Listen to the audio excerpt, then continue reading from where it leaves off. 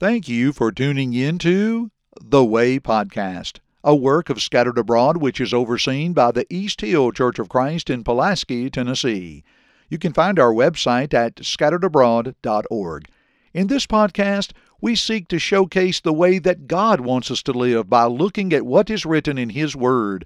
The Bible says God has given us all things that pertain to life and godliness. This is That Way. Here is your host, Houston Welch. Welcome back to the Way Podcast. I'm your host, Houston Welch, and I'm here today with my good brother and God's servant, Joshua Houston. Joshua, tell us a little bit about yourself. Hey, well, first of all, it's good to be here. Appreciate you inviting me, having me on.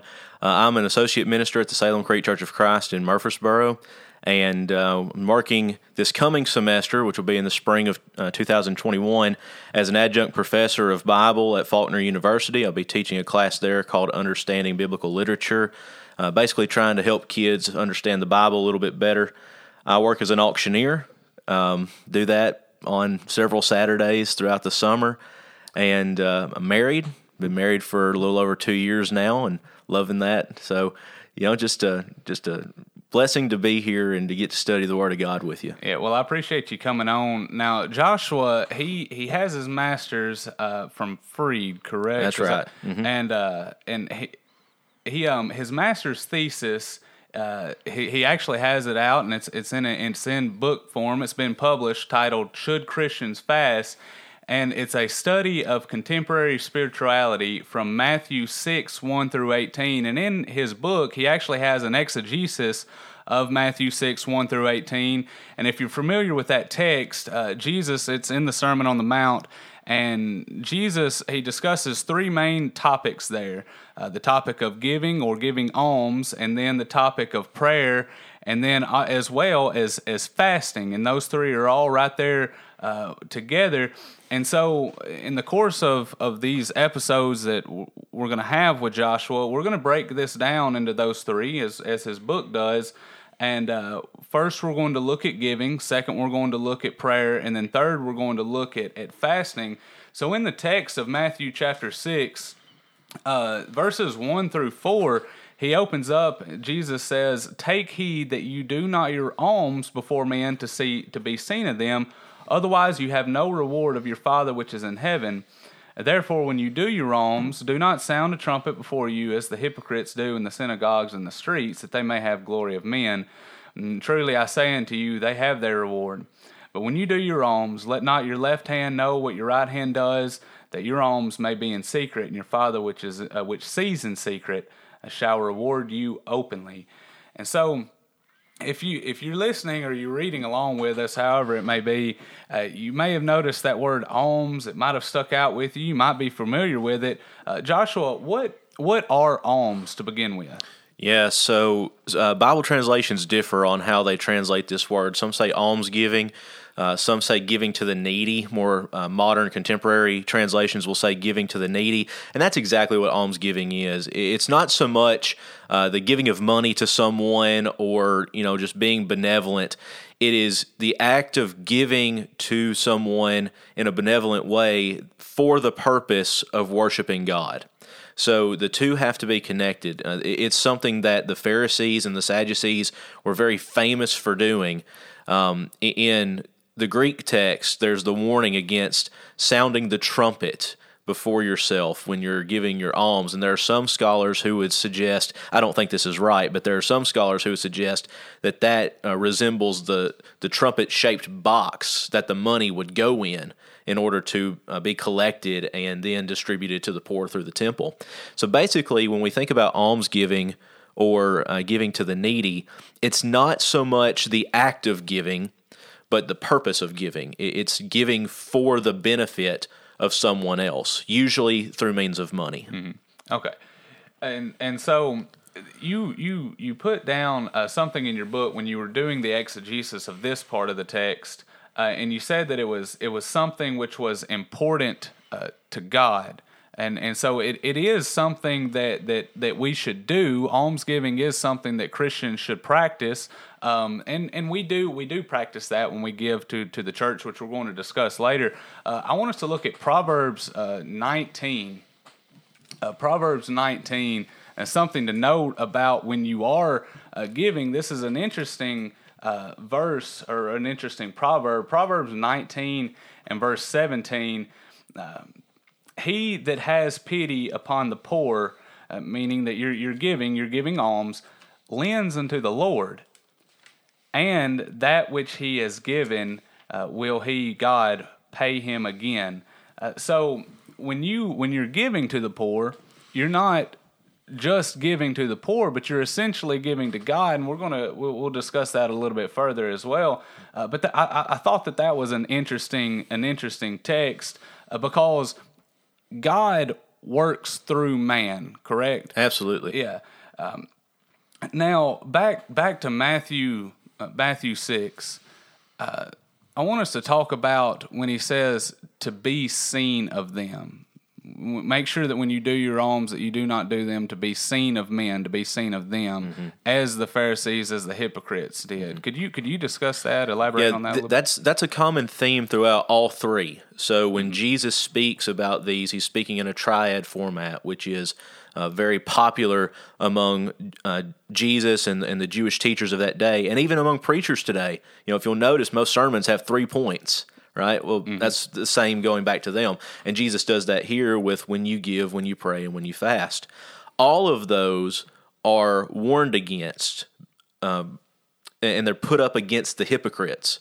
Don't do this like the hypocrites. Don't do this like the... I think he's referring to the Pharisees. It doesn't say explicitly there in the text. But talking about being seen by men, these people, when they gave... they made sure everyone knew how much they gave, and they made sure how often they gave, that people knew that. So imagine it this way. Of course, at Salem Creek, where I'm at now, we've had to restructure our worship service because of COVID. We have baskets in the back that people can drop their contribution in before they go in. And which I personally think it should have been that way all along. I really do. Overseas in European countries, that's how they do it, especially in places like Russia. And I really think that's how it should be done. Yeah. But imagine pre-COVID when we passed the plates and you have a $100 bill that you're going to give to the church. And you lay it in there, just on top of everything, and make sure that everyone around you sees how much you're giving. That is improper motives. And that's exactly what Jesus is warning against here. Being seen is something that a Christian should not strive to do. We want people to see our example, but we don't need to place ourselves on the pedestal where we're not reflecting God. Yes, that's the issue. Yeah, it shouldn't. It may not be the case with everybody, but I believe a proper Christian attitude would almost be shame behind. If you were spiritually mature, there would be somewhat of a shame. It doesn't matter whether you give 30% of your earnings or whether you're only giving 5% of your earnings. If you're letting somebody else know what you're giving, it almost should be shameful. It's something that should stay between you and God, right? Just like your personal prayers should be between you and God, and just like fasting should be between you and God. So this alms giving that he's discussing, it leads over into giving in general. The church, one of the threefold work of the church is benevolence, right? And with that, we have to have some way in order to be benevolent. We have to the individuals of the church, the Christians, have to be giving in order for the church to fulfill that work. And so I want us to spend really the rest of the time talking about giving. But first, I want us to look back to tithes, giving under the Old Testament. Now, if you're familiar with tithes, most people think that it was only a one tithe that they had to give, and that was 10% of their earnings, and they gave it. Go with me to Numbers 18. This is what most people think about when they think of tithes. Numbers chapter 18. Numbers 18, beginning in verse 21. And behold, I have given the children of Levi all the tenth of Israel for an inheritance, for their service which they serve, even the service of the tabernacle of the congregation. Neither must the children of Israel henceforth come near the tabernacle of the congregation, lest they bear sin and die. So the Levites, they were to do all of the service of the tabernacle. Nobody of any other tribe were able to do this. Only the Levites. Well, if they were doing this, they had to have a means of living. If that's all that they were doing, they weren't tending sheep, they weren't growing crops, etc. They had to have some way to live. And so God made provisions for that through the children of Israel. In verse 23, let the Levites shall do the service of the tabernacle of the congregation, lest they bear their iniquity. In verse 24, but the tithes of the children of Israel, which they offer as an heave offering unto the Lord, I have given to the Levites to inherit, etc. And also the Levites were to take a tenth of what they got through that tithe and give back as well. So that's the main tithe that we think about, and you can think of it as similar to our tax system in the United States, or most governmental tax systems, and that those who were public servants, and you could think of the Levites as policymakers, though the policies were already set and they just served. Politicians today receive funding from the people, as the Levites receive funding from the children of Israel. Now,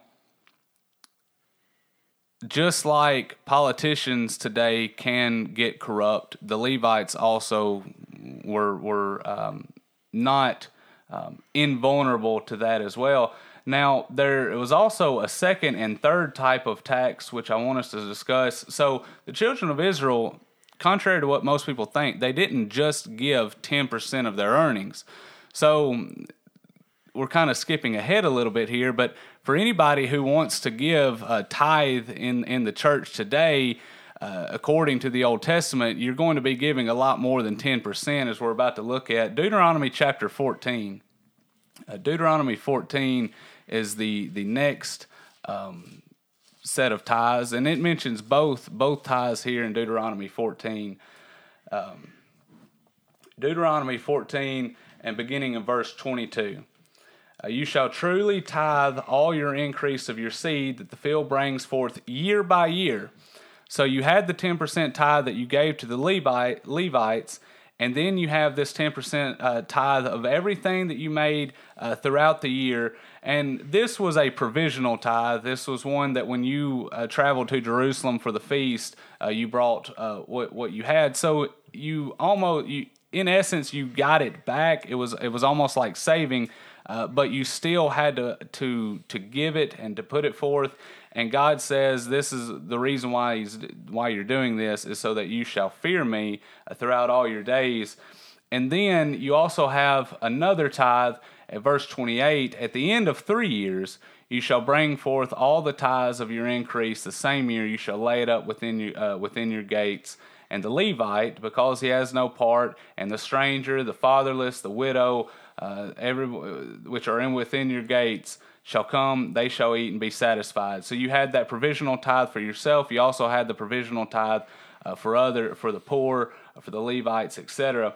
So the children of Israel, they were essentially giving 30% of their earnings, and that's similar to what we give in taxes today. So if you're wanting an example on how to tithe under the old law, you're going to have to give 30% of your earnings. But should a Christian give under the new law, Joshua? Well, absolutely. It's something that is given as an example in the New Testament. In 1 Corinthians, Paul makes it explicit there to the Corinthian church that they are to give as they have prospered, which to me is more than 30%. And people ask me sometimes, how much should I give? And I think that's a loaded question. I think that lies between you and God. I find it interesting that there are a lot of preachers who do not give monetarily to the church because they say, well, I'm putting in my time. And you know what? If you're listening to this and you're a preacher and you think that way, that's between you and the Lord. But I do see in Scripture a responsibility on behalf of the members of a congregation not just members of the Lord's church, but I'm narrowing it down even more to members of the congregation, to find it in their hearts to give in order to, one, take care of their own congregation. I mean, I know they lived in the first century and we live in the 21st century, but the electric bill does not pay itself. Mm-hmm. If you want your building to stand, you're going to have to help out in paying for those things. If you want to have a man who is a learned person to stand before the congregation and preach and help people go to heaven, then that man is due his wages, and you're going to have to chip in to pay that man to work for the church. And I had this written down. I don't want to make sure I don't misquote it. 1 Corinthians 16:2 is where Paul says for them to give as they have been prospered.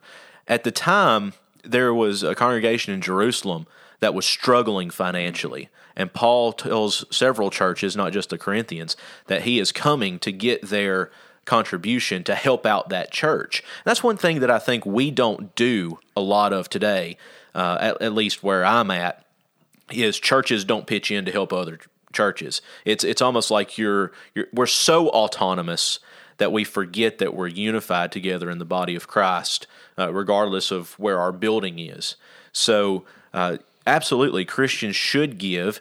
We should give corporately on the first day of the week, as the examples given in Scripture. We should also give privately.